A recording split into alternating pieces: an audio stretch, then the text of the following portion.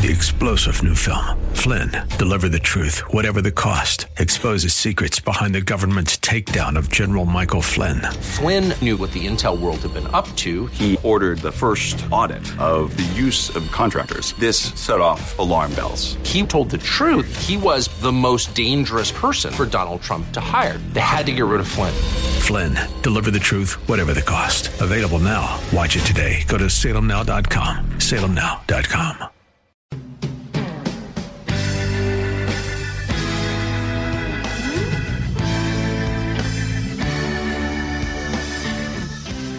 So the violence in Columbus continues. 2 people were shot last night by Centennial Park downtown, not far from police headquarters, just before 10 o'clock. Neither one of them died, both in stable condition. This brings to mind with me, and I'm sure many other people who knew her, Olivia Kurtz's murder. She was at a dance party at Bicentennial Park a little bit over a year ago, still unsolved. There are many homicides in Columbus unsolved. That's not the fault of the cops. It's the fault of a culture that is out there on the streets where those who know something, and there's always somebody who knows something, always someone who knows something. The culture of the street is don't say anything. Which brings us to a story on the WSYX Channel 6 website. A group of community members is challenging the street code of Columbus. They call it the Columbus Violence Reduction Group. They've launched a new strategy to stop violence in the city. They are hosting face-to-face conversations between CPD and members of various gangs and drug crews. I like this. This sounds a lot like Jim Brown, the late Jim Brown's American program in L.A., where he reached out to gang members and I think did some good things out there. Crime, you're never going to wipe crime out, but at least this is a group that understands that most of the violence in Columbus, whether it's prostitution, human trafficking, car thefts, murder, armed robbery, this group understands that most of that is under the umbrella of gang activity. And they're trying to bring gang leaders together with Columbus police. This I know from talking to some of Columbus Police Department's leadership. They're never surprised when something happens and they trace the person who did it back to the person who has influence over them. They know the bad people in town. They know the influencers. They know the people who have other people do their bidding so that the person who orchestrates everything's hands stay clean. And yet, when's the last time you heard Andrew Ginther, the mayor, talk about gang violence? When's the last time you heard him talk about funding an initiative to take care of the gang issue in Columbus? Does Shannon Hardin, city council president, talk about that? Does Zach Klein ever talk about that? No, because their fear is if they talk about gangs, people will hear, oh, you're talking about black teenagers. Oh, now you're criticizing the black family. You're going to do that. Might affect the number of votes you get. So they're never going to start talking about that. Molly Robbins is the director of Columbus Violence Reduction. She says, once we start working with the men that choose to participate, the support and the outreach and the community moral voice, we work together to give them an out. They invited 30 gang members to a meeting on Tuesday night. 17 of them showed up, which I find that interesting, don't you? If you're a gang member, what's your perception among the people that you circulate with? You're like the top dog, right? You're I can't say it, bad, fill in the blank. But yet they're going to this initiative, which is kind of an olive branch for them to get out of the life that they're in. One of the people who spoke was a former gang member named Dana Brock. And here's the quote from Dana Brock. I wanted to tell them that being at that pivotal moment in your life is where you have a choice to make, where you want to continue down the wrong direction and end up incarcerated or, God forbid, in a casket, or the opportunity to do something different in your life. And CVR, that's this Columbus Violence Reduction Initiative, not so shockingly, is saying the exact same thing that I have said for years, that it is a small group within the Columbus area that is generating the largest amount of violence. 0.05% of the people. Not 5% of the people. Not 5% of the people. 0.05% of the people. 0.05%. Which, of course, mostly involves local gangs and drug dealers. So, I applaud that initiative. I wish the mayor would get behind it. I wish he'd put some economic muscle behind it. Wouldn't hurt if the police chief showed up. Although, I don't know.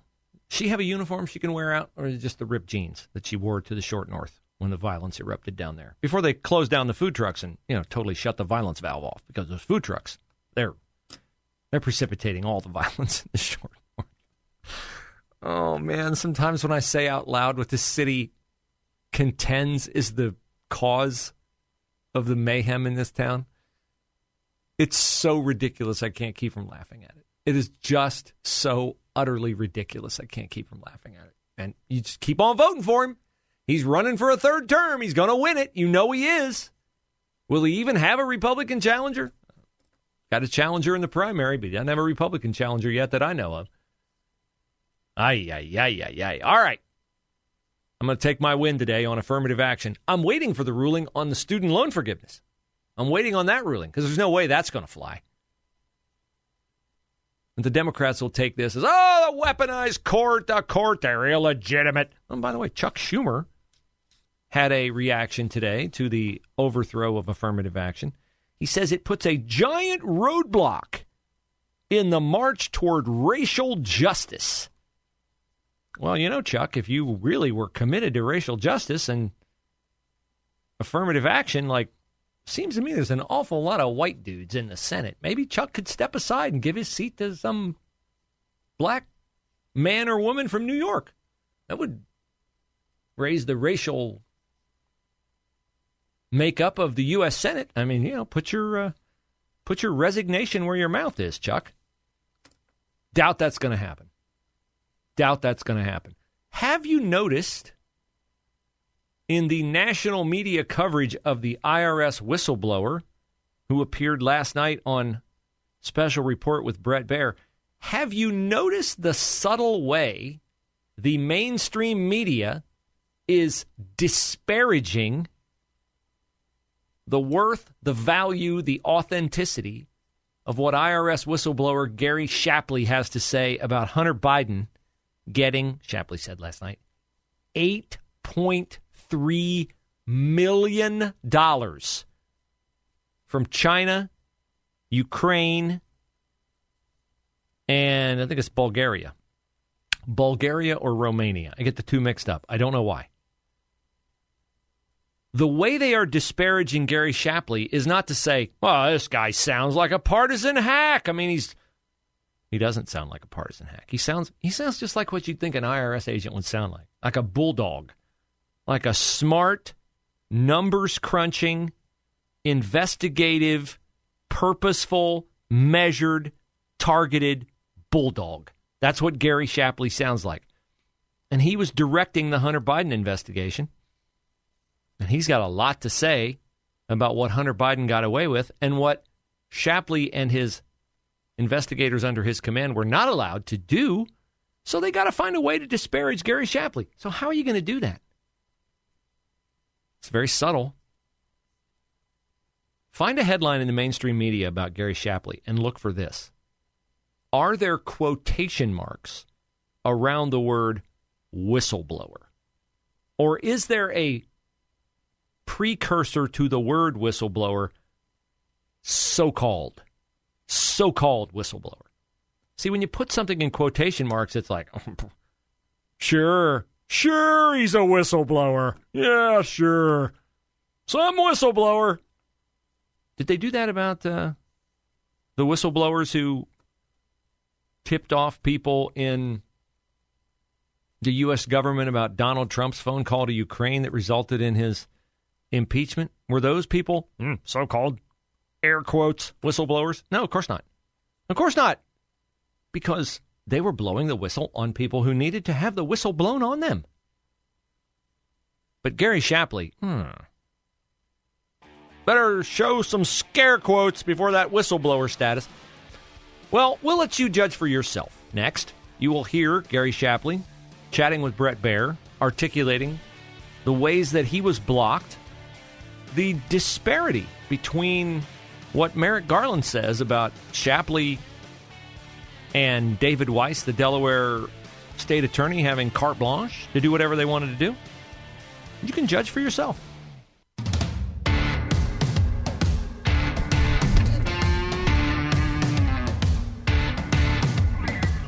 Courage comes in all forms. There's courage of what I saw today online. Police body cam footage, the law enforcement officer at the outlets in Texas who was talking to a family, and then he starts to hear gunfire, and he gets in his cruiser, he calls in the shooting, he grabs his rifle and sprints to where the shooting is taking place. He had to follow it. He's a long way away. He ran and ran and ran and ran. Wait for this criticism, okay? Because I'm watching this video, and at one point he starts walking, and you hear how heavy he's breathing. I guarantee you somebody's going to say, well, he should have kept running because people died because, he didn't get there as fast as he could have. He was walking so he could preserve his breath so he could fire accurately when he confronted the shooter, and he did. And he took the shooter down from an amazing distance. What a hero this guy is. That's one form of heroism. But there are many forms of heroism. It doesn't always require something like that. You're not always asked to do that. Sometimes you're asked to do heroism in a different way, which is to stand up against authority and to imperil your career for the right reason. That is the kind of courage being exhibited by Gary Shapley, the IRS whistleblower, without air quotes, because he is a real whistleblower. Gary Shapley was heading the investigation into Hunter Biden until he wasn't. Until he was pulled off the investigation. And during the course of investigating, Gary Shapley and all the people under him who were investigating, another one of whom has anonymously come forward as a whistleblower, well, they were on the trail of Hunter Biden and a lot of money, too. A lot of money. Hunter Biden got $8.3 million, Gary Shapley said, from all his various assorted, likely illegal foreign business enterprises. Burisma was paying him $50,000 a month. That's only $400,000 a year. Where did the other $7.9 million come? $7.9 million. So here's Gary Shapley last night talking about Hunter Biden's cash windfall, which apparently traces to nothing beyond the fact that he was the winner of the genetic gene pool. It was around $8.3 million he received. From who? They came from China, from CEFC, came from Ukraine, and from Romania. And even the Burisma money, and it's kind of a aspect that we didn't get into, but the 2014 and 2015 tax years when the Burisma money was coming in. I mean, to this day, there's still around $400,000 of unreported income from Burisma in 2014. Hunter Biden was told by his partner, Eric Schwerin, that he needed to amend his returns, and he never did. So D.C. U.S. Attorney's Office declining those charges, David Weiss requesting special counsel authority and being denied, and then the statute of limitations then expires in November or December of 2022. So those years are gone, and there's no way to recoup the money from that Burisma income. Convenient, isn't it, that the investigation took so long that some of the worst violations by Hunter Biden could no longer be charged because the statute of limitations had expired. Brett Baer had a question at one point. What about Joe Biden? Are you convinced, looking back at this now, that this was an effort to protect President Biden and his family? There were definitely hindrances that I've never seen before in my 14 years concerning this investigation that didn't allow us to follow through on investigation of any other individual to include President Biden. Well, what did you come up with? I mean, Hunter Biden did plead guilty to 2 tax misdemeanors. Was that all that Gary Shapley and his people could dig up, given the interference that they had to deal with? Even after being hindered in our investigation, the evidence that we collected during it still met the elements of the criminal violations. And everyone participating agreed that document went forward with everyone's concurrence. And yet results in this deal. Yeah.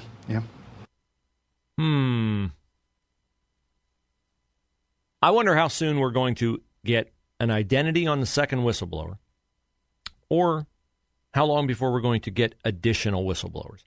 Because the most explosive accusation at this point, and I will talk about this with Matt Mayer of Opportunity Ohio when he joins us at 12:05, because Matt worked in Homeland Security. Matt has, thankfully, escaped the swamp of Washington, but he knows how the swamp in Washington works. And here's what I am trying to figure out. Gary Shapley says that David Weiss, the state attorney for the U.S. attorney for the state of Delaware, that David Weiss wanted to charge Hunter Biden in the jurisdictions where Hunter Biden committed major tax crimes. Washington, D.C., California. David Weiss, in an October 2020 meeting with Gary Shapley and others, according to Shapley, David Weiss said that he was being blocked from bringing those charges in Washington and California because Weiss is the U.S. attorney in Delaware. He would not have charging authorization in those jurisdictions. I was there and I witnessed this personally. And he started with, he's not the deciding person on whether or not charges are filed or not. Not the deciding person on whether charges are filed with Hunter Biden. That's correct. Who was? So ultimately, this, if you follow the path of where the venue leads you, they went to the D.C. U.S. Attorney's Office in March of 2022, and they presented this case to them. Were there charges filed in D.C.? Shockingly, no. Where, and it's probably coincidence, the electorate of Washington, D.C. voted for Joe Biden 90% to 10% over Donald Trump. California, what's the breakdown out there?